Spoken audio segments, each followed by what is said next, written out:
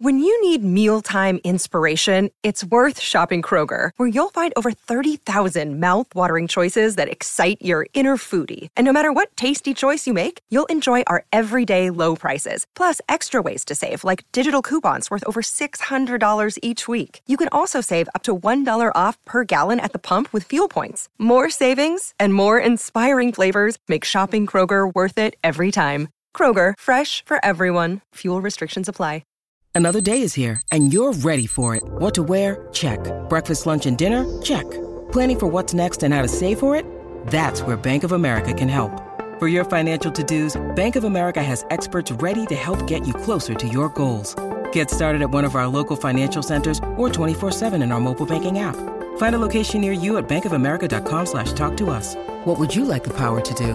Mobile banking requires downloading the app and is only available for select devices. Message and data rates may apply. Bank of America N.A., member FDIC.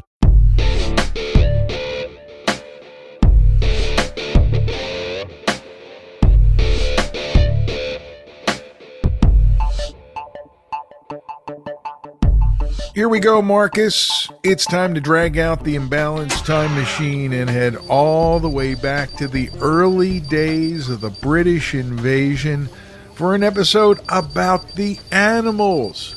I'm Ray Koob. I'm Marcus Goldman. This is the Imbalanced History of Rock and Roll. Sponsored by Crooked Eye Brewery in the heart of Hapro, pouring the cure for what ails you for almost 10 years now, since 2014. Thanks, guys, for your support here. And digging into this band, we're taking a little trip to Newcastle upon Tyne. Is that the place where they have the ale of Newcastle that we enjoy? I don't know what that accent is, but it sure isn't Geordie, right? It definitely isn't Geordie. That's the dialect there. Yes, it's where they've been brewing the Newcastle Brown Ale since 1927. It is also where Hadrian's Bridge is across the River Tyne. Yes. And it leads to a whole discussion about Geordies and the dialect and the bands. But these guys were the tip of the Geordie sword, if you will. Well, them and Hank Marvin from the Shadows, also known for being from Newcastle. What an amazing band. Eric Burdon, Hilton Valentine, Chas Chandler, the great Alan Price, and John Steele. Forging a band that would change the way people looked at music coming from that town. This is a band that broke up when I was a wee little lad, so I only heard a few bits and pieces of their music growing up on 70s FM radio, and their songs were great always. I still remember hearing House of the Rising Sun as a kid and being blown away.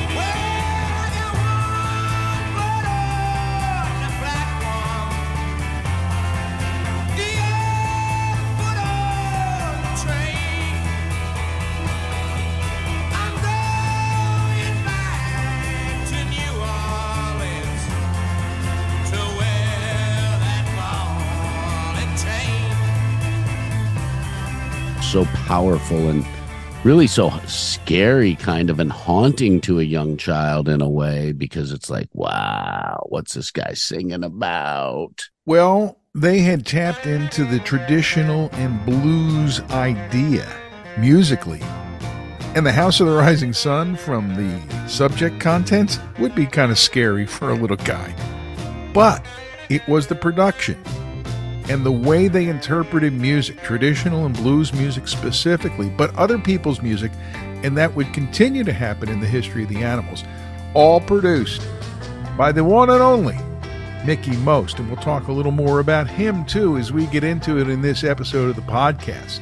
Yeah, I find it very fascinating how the British musicians were so close in so many ways to the African-American musicians, because in America, things were segregated pretty badly at that time, where they had black audiences and white audiences, and a lot of black musicians didn't perform for white audiences. And when white Americans took those black songs and recorded them, they really made them stale and safe. And Gonna go tell Mary about Uncle John. He says he had the blues, but he has a lot of fun. Oh, baby.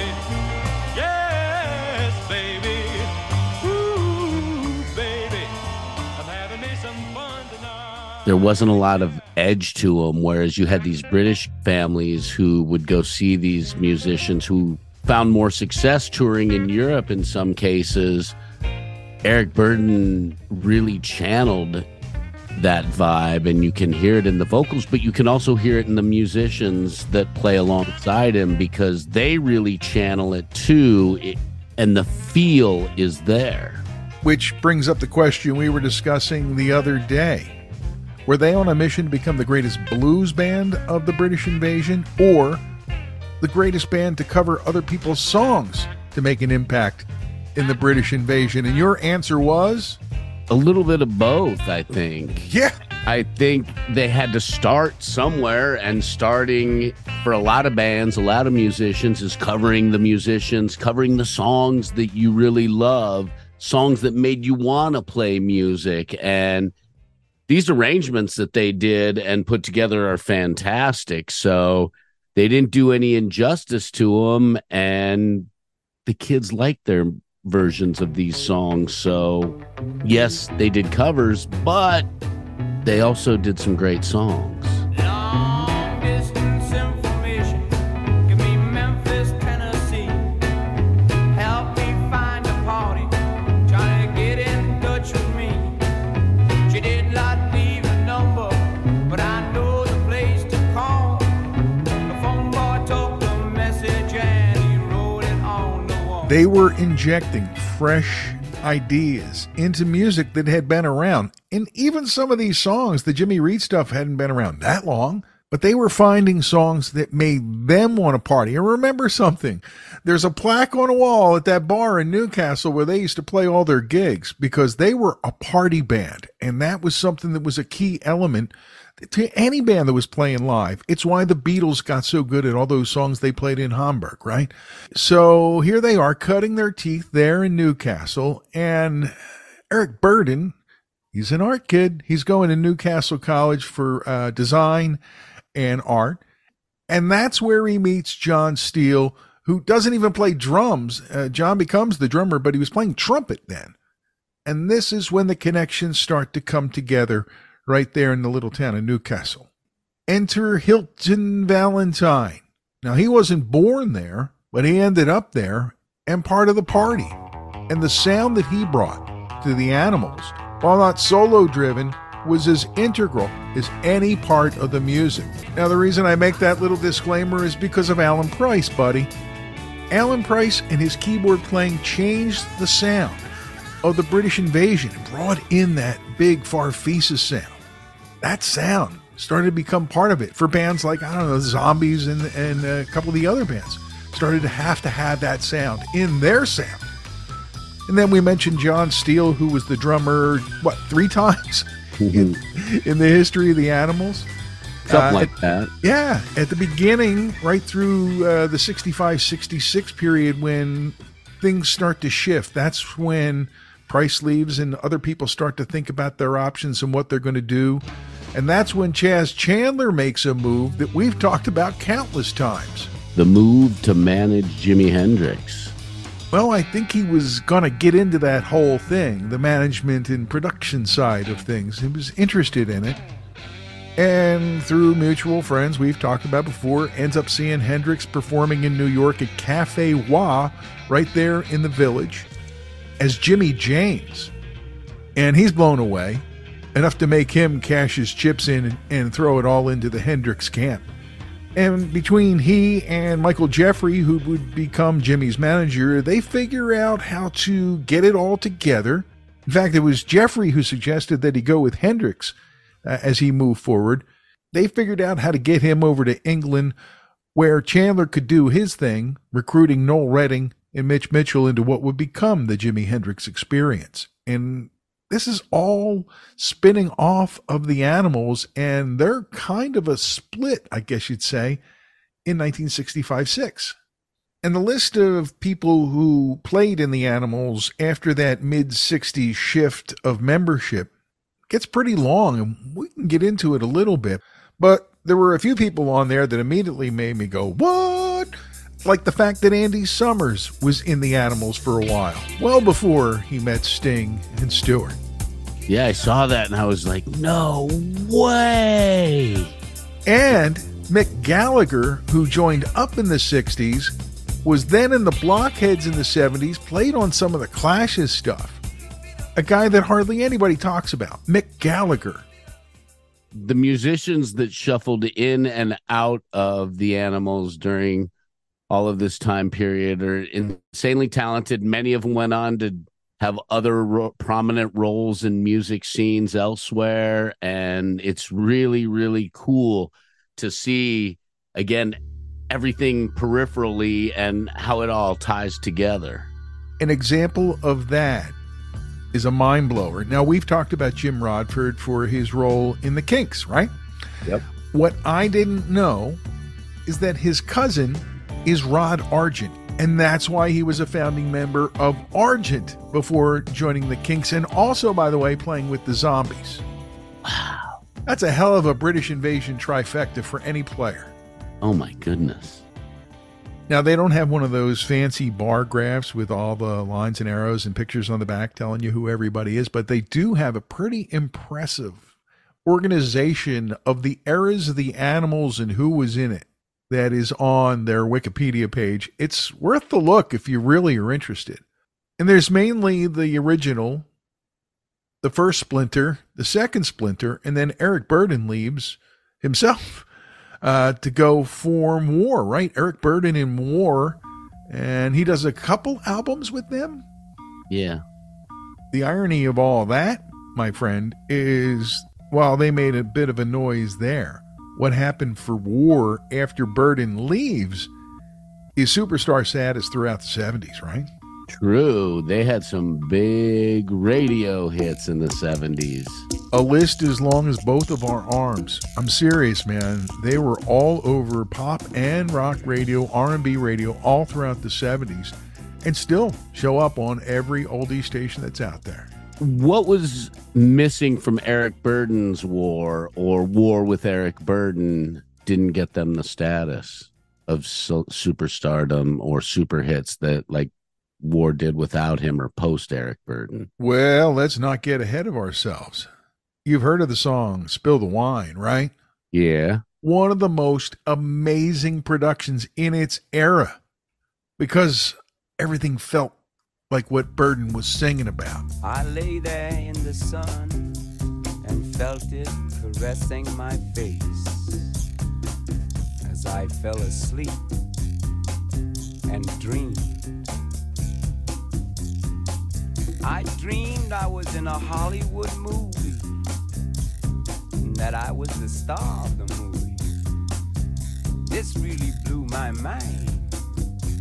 The fact that me, an overfed, long-haired, leaping gnome, should be the star of a Hollywood movie. But there I was. And I don't know that you could produce that with just anybody or any band.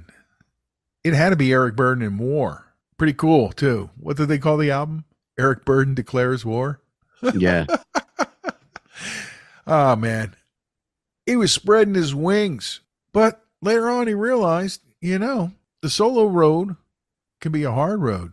And he ended up getting back into the Animals for a couple different stretches back with the band. Still performing, still out there. The great Eric Burdon. What a great influence, too, because he, along with his bandmates, they weren't the greatest musicians. He wasn't the greatest singer. He just went out there and gave what he felt.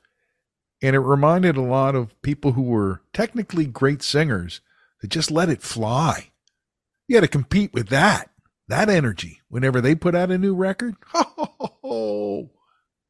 Yeah, he definitely was up against some pretty heavy competition in the rock and roll and the music world at that time. There were so many great bands, singers, songwriters out there. Still held his own, and he still delivered all the time.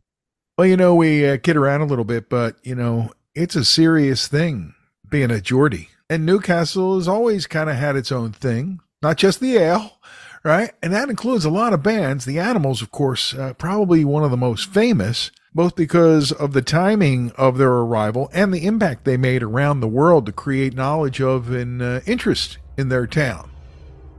But let's talk about some of the other people from Newcastle. Like Andy Taylor from Duran Duran apparently is from there. He's from Cullercoats.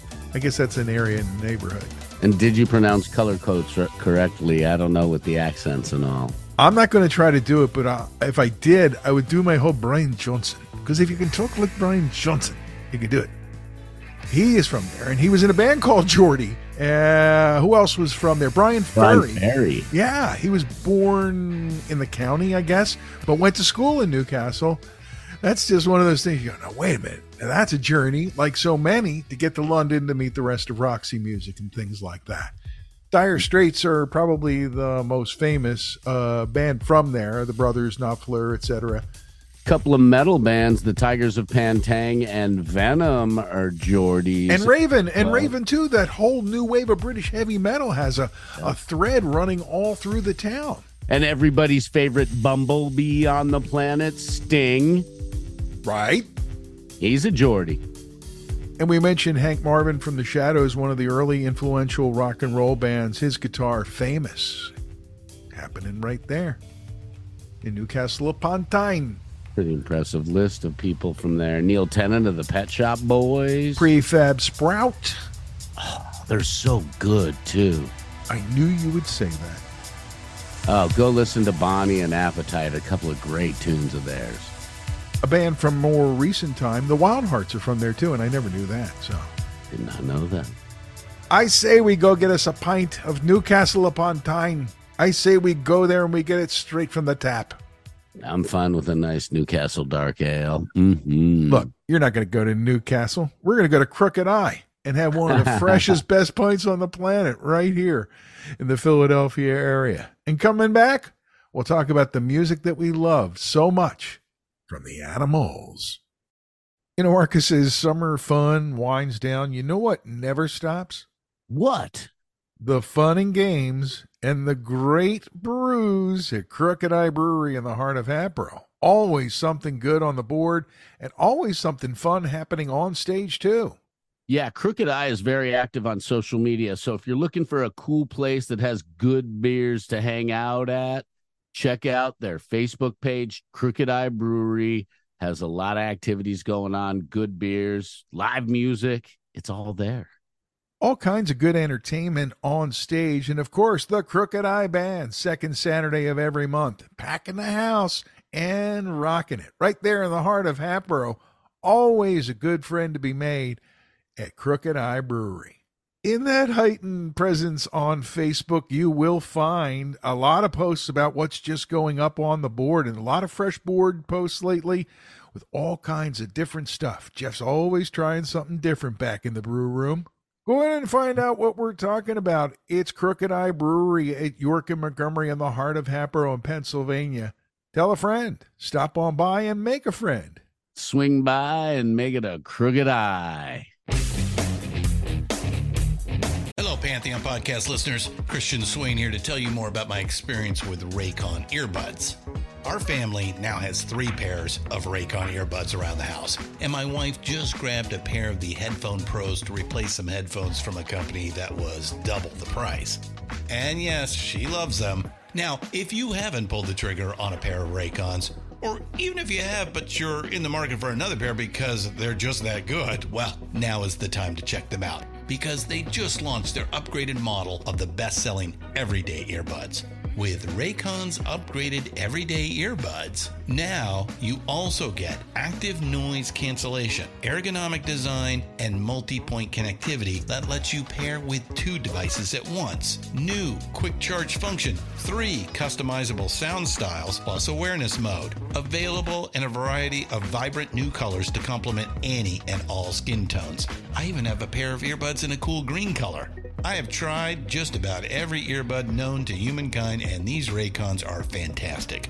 Seriously, if you've been wanting to check out Raycons, there truly is no better time. You're going to ask yourself why you didn't check them out sooner, and Raycon offers a 30-day happiness guarantee. So what are you waiting for? Go to buyraycon.com/Pantheon today to get 20% off your Raycon order, plus free shipping. That's right, you'll get 20% off and free shipping at buyraycon.com/Pantheon. buyraycon.com/Pantheon.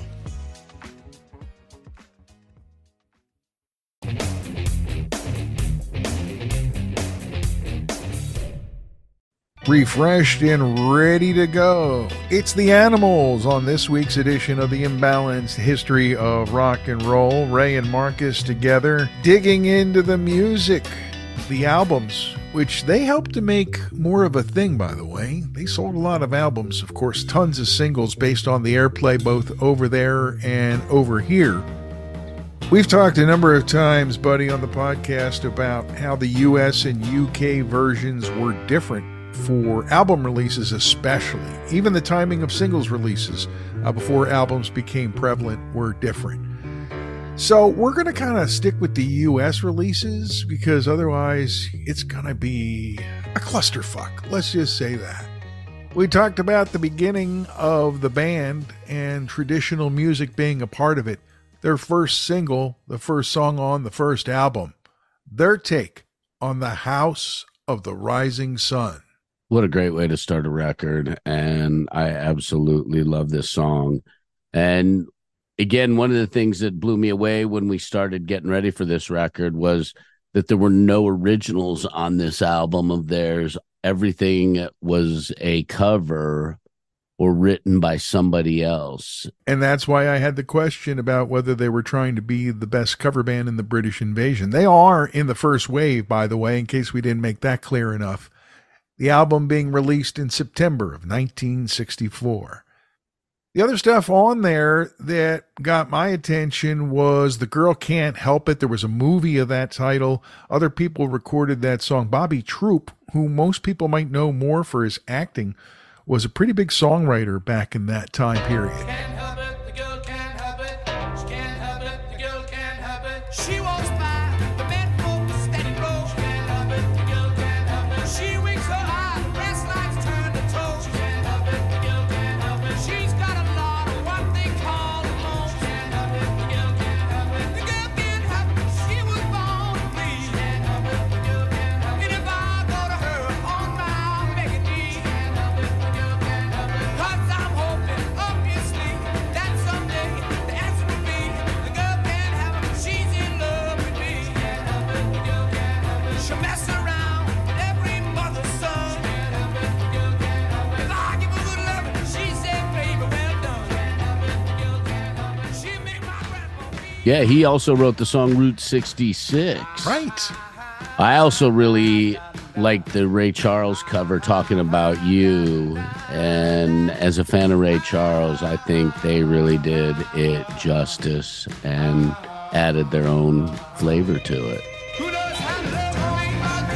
In my way, no matter what you talk about you. You know how to love me. In my way, no matter what you do me, you. I love me. In my way, you always say, every night and day. No matter what you do me, you. Talking about. Drawing from different sources, they also cover Chuck Berry and Fats Domino, John Lee Hooker, all on their first album. Mickey Most, twiddling the knobs, gets them back in the studio and releases in early 65. The Animals on tour, even though it was a studio album. More John Lee Hooker with their take on Boom Boom. This is also the album where the very first Eric Burdon and Alan Price song appeared, called I'm Crying, and it's a pretty song. Yeah.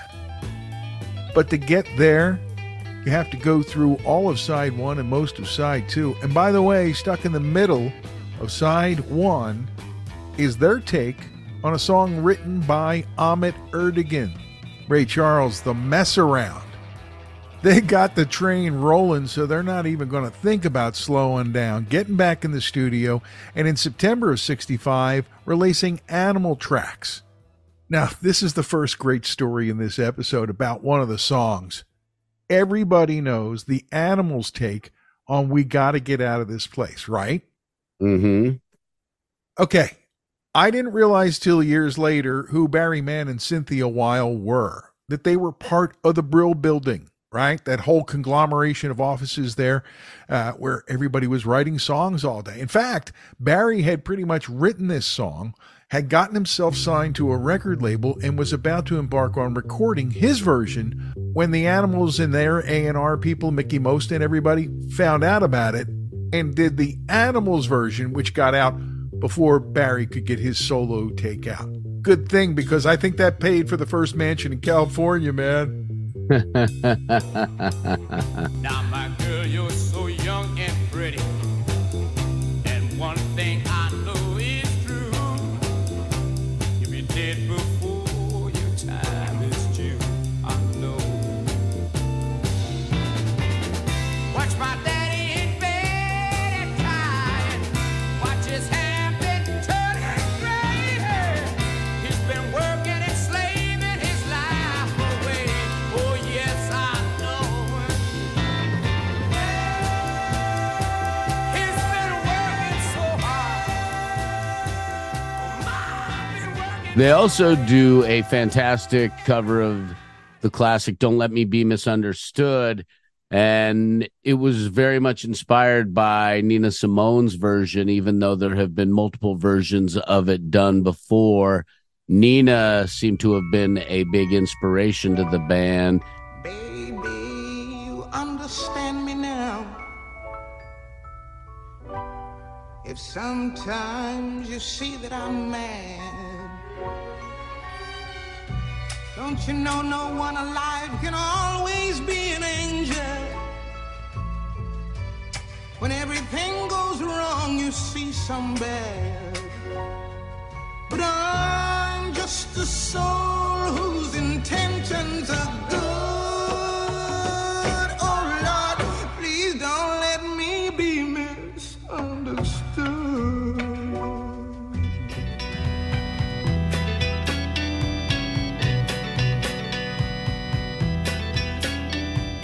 Baby, sometimes I'm so carefree with a joy that's hard to hide. And sometimes it seems that all I have to do is worry, and then you're bound to see my other side. I'm just a soul whose intentions are good. Yeah, it was written in 64 by Benny Benjamin, Gloria Caldwell, and Sol Marcus in a really complicated story of how things got done in the Brill Building, I'd say. And there were other songs they wrote for Nina for that album. And when they were doing their next record, Mickey had heard it, I guess, and put Don't Let Me Be Misunderstood at the top of the stack in the first song on side 2. Again, there's a lot of sourcing to find the songs, to put the album together. But guess what? Over the course of their first year and a half, 2 years as a band out there in the British invasion, they'd put together enough great songs to do the best of the Animals. And here's what I love. The first song, It's My Life, was a single that wasn't otherwise on an album. There'll be women and their fortunes who just won't do mother orphans. Are you gonna cry when I'm squeezing the ride, taking all I can get, no regrets? When I open the line and live on their money, believe me, honey, that money, can you believe? I ain't no saint, no complaints. So girl, go out and it die. And baby, remember, it's my life and I'll do what I want. It's my mind and I'll think what I want. Show me I'm wrong, hurt me sometime, but someday I'll treat you real fine. And they put it out there written by Roger Atkins and Carl Derrico, who are from the Brill Building crowd. You start to see a trend here, and I never realized how many songs, and also in the conversation, aside from, Barry Mann and Cynthia Weil, Goffin and King become part of the picture too. And there's lots of great songs on there, like Sam Cooke's Bring It On Home to Me, done by the Animals, is different, yes? Very different, but still very well done. If you ever change your mind about leaving me behind, oh, bring it to me. Bring your sweet love in. Bring it on home to me. So you've got all these stylistically different songs. You got a band on the rise, and face it, the label MGM wants to commercialize the whole thing as much as they can, thus the best of after a couple albums. And the next album, Animalization, does bring Gerry Goffin and Carole King into the mix. Their song Don't Bring Me Down, which I never realized was a Goffin King creation. I had no idea either. It is also the album that features tracks with John Steele as well as their new drummer Barry Jenkins. So you get both drummers on Animalization. And proper credit given to Ma Rainey on side 2, C.C. Ryder.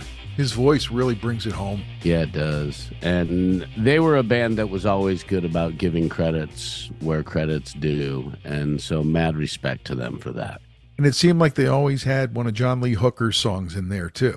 Yeah, it really does. It seems like on every album there's a John Lee Hooker tune. Their next album, out in November of '66, Animalism. First song, Frank Zappa. All Night Long. No, seriously, it's a Frank Zappa song, dude. Wow. I ain't got nobody in this world alone. I have nobody to love me. Give me my heart. Want you to love me. Want you to love me. I want you to love me, baby. Love me all night long. Right next to songs by Sam Cooke and Little Richard, they lay their version of Lucille in there. Chester Burnett, Smokestack Lightning. Oh, man. B.B. King's Rock Me Baby. At this point, they're feeling the blues and really have become a promoter of the blues in the world. This band was taking it out there. You know, the message that was handed off to these guys. And they're not really trying to sugarcoat it as pop stuff. It's raw and it's real, and America was fucking ready for this band. One of the things we've been talking about is how readily they were drawn to certain bands and artists as far as the writing, right? Here's a new one for the mix for 1967's Eric Is Here album. Randy fucking Newman. I know, I saw that and I was like, wow, but he does a great cover of Mama Told Me Not to Come, which we've heard Randy Newman's version as well as Three Dog Night's version. Heard them all, love them all. And the appearance of young songwriters Tommy Boyce and Bobby Hart. Their song, In the Night. Of course, they'd go on to be famously linked to the Monkees. It was all happening right there in 1967, pal. Wow. Times change, and a new album is in the works called Winds of Change. It's called the debut album by Eric Burdon and the Animals because this is the first time that it's been Eric Burdon and some other guys, none of which were in the original Animals, I guess. And this is how it's going. But he always seems to find the songs, or the songs find him, I guess. It's the only way I can tell you that there's a line that runs through this. And I think it's a bit of both. San Franciscan Nights is the song that drives through and lands right in the middle of everything that just happened in 1967. On a warm San Francisco night, old angel, young angel, feel alright. On a warm San Francisco night, I wasn't born there. Perhaps I'll die there. There's no place left to go. San Francisco. I thought it was interesting that the only cover on this album was Paint It Black, a Rolling Stones cover, whereas everything else was written by the whole band. Same thing happens on their next album, The Twain Shall Meet. And you talk about being timely. It's released in May of '68 in the echo of Monterey, and that's the first song. Monterey. The birds and the airplane did fly. Oh, Ravi Shankar's music made me cry. The Who exploded into violent light. Hugh Massagala's music was black as night.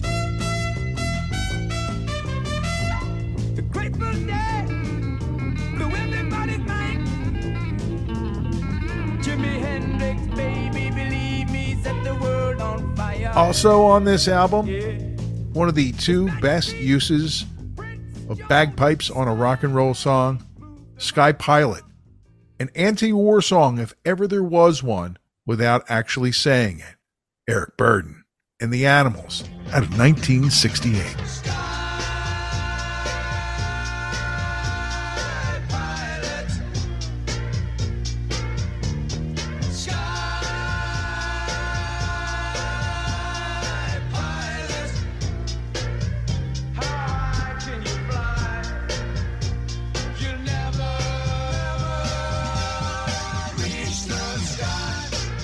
Sky Pilot's a great tune. Absolutely beautiful. Now, I'll just say at this point in the proceedings, Marcus, that if it wasn't getting on AM radio in those days, I didn't hear it, okay? Or I didn't hear about it. I was too young. Never heard anything about 1968's album, Every One of Us.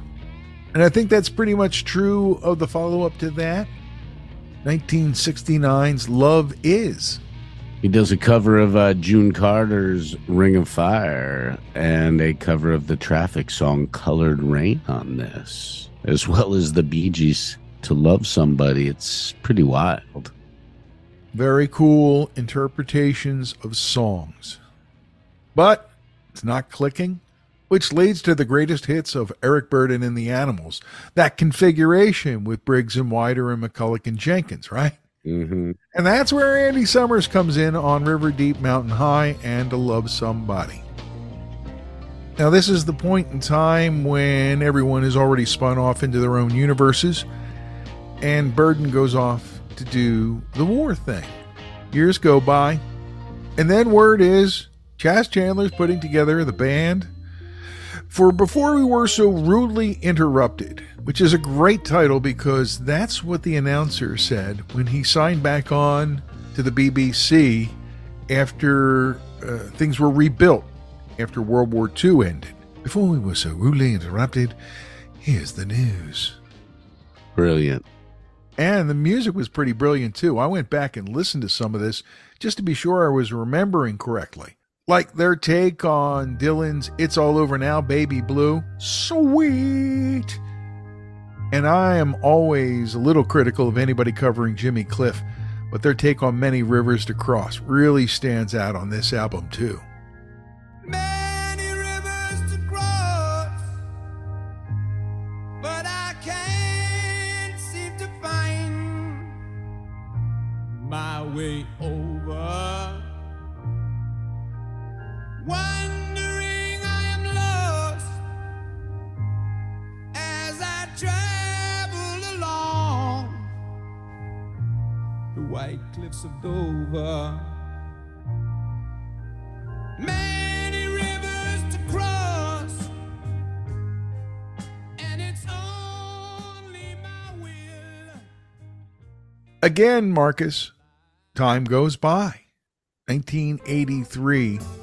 Nobody's really anxiously awaiting it, but in August, they release Ark with the original Animals reconfigured. Eric Burdon, Hilton Valentine, Alan Price, Chas Chandler, and John Steele. It could have been a bigger event than it was, but it was still pretty damn cool. Yeah, the music world was in a crazy space in 1983 with hardcore, with thrash metal, with so much happening.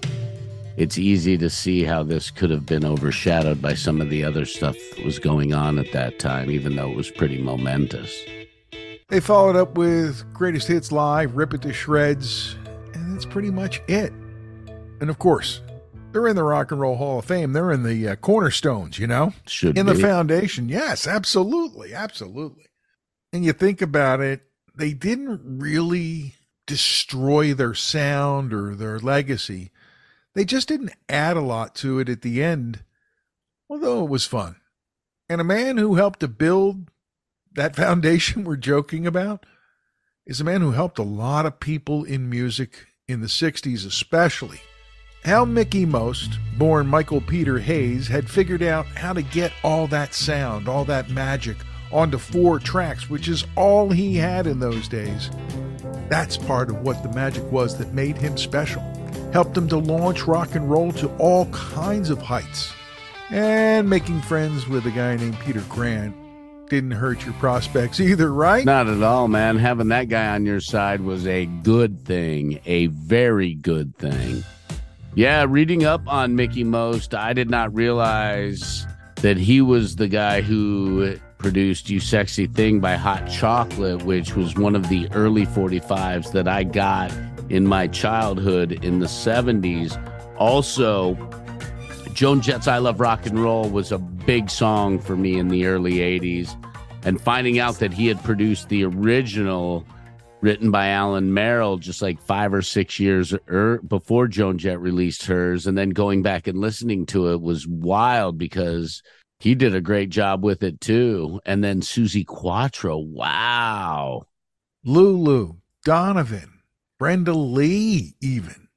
All kinds of people. The Nashville Teens, Tobacco Road, remember that? Yeah, Johnny Hates Jazz, one of those 80s alternative bands that some of my friends listened to. But he was most famous for what he did with, to, and for the Animals out of Newcastle upon Tyne.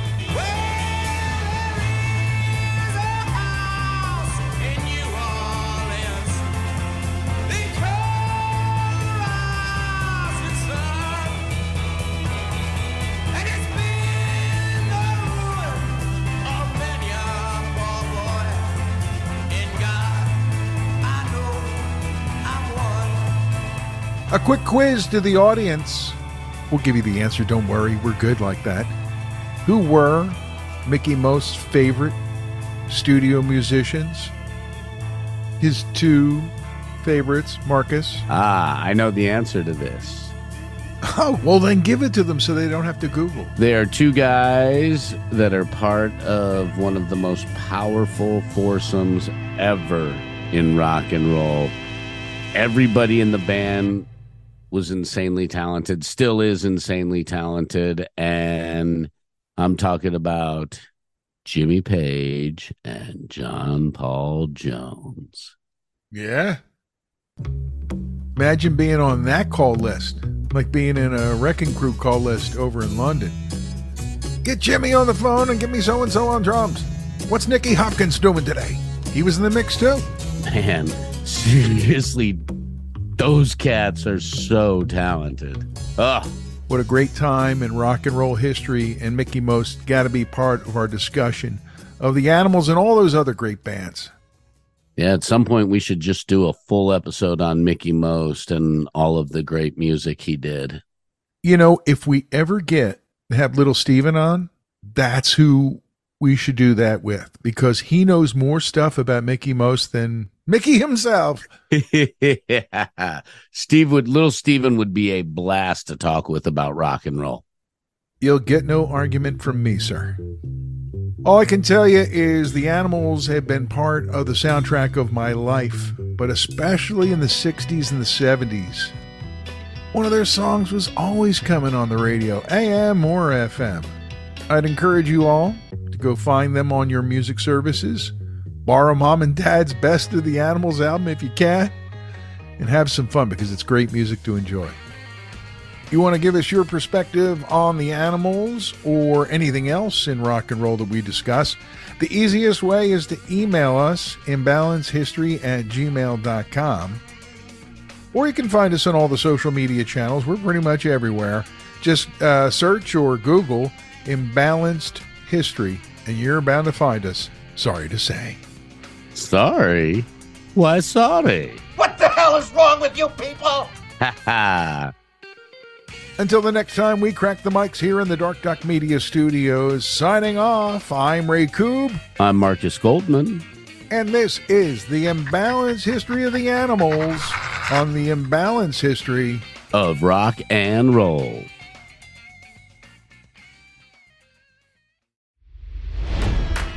It's NFL draft season, and that means it's time to start thinking about fantasy football. FantasyPoints.com features industry-leading experts and prognosticators using proprietary hand-charted data to help you score more fantasy points. FantasyPoints.com is the place to go for whatever kind of fantasy football you play. Whether you play fantasy football, daily fantasy sports, or do a little bit of everything, Fantasy Points has the meticulously researched content to guide you to victory. And why wait for the fall? Fantasy Points also covers the new spring football league, the UFL. Join the guru, John Hansen, Scott Barrett, Joe Dolan, and other massive names in the fantasy football universe with an exclusive offer. Use code Pantheon for 15% off any Fantasy Points package, including the all-in package, with access to every article, tool, and data nugget that Fantasy Points has to offer. That's FantasyPoints.com and code Pantheon for 15% off at Fantasy Points. FantasyPoints.com, code Pantheon. Score more fantasy points.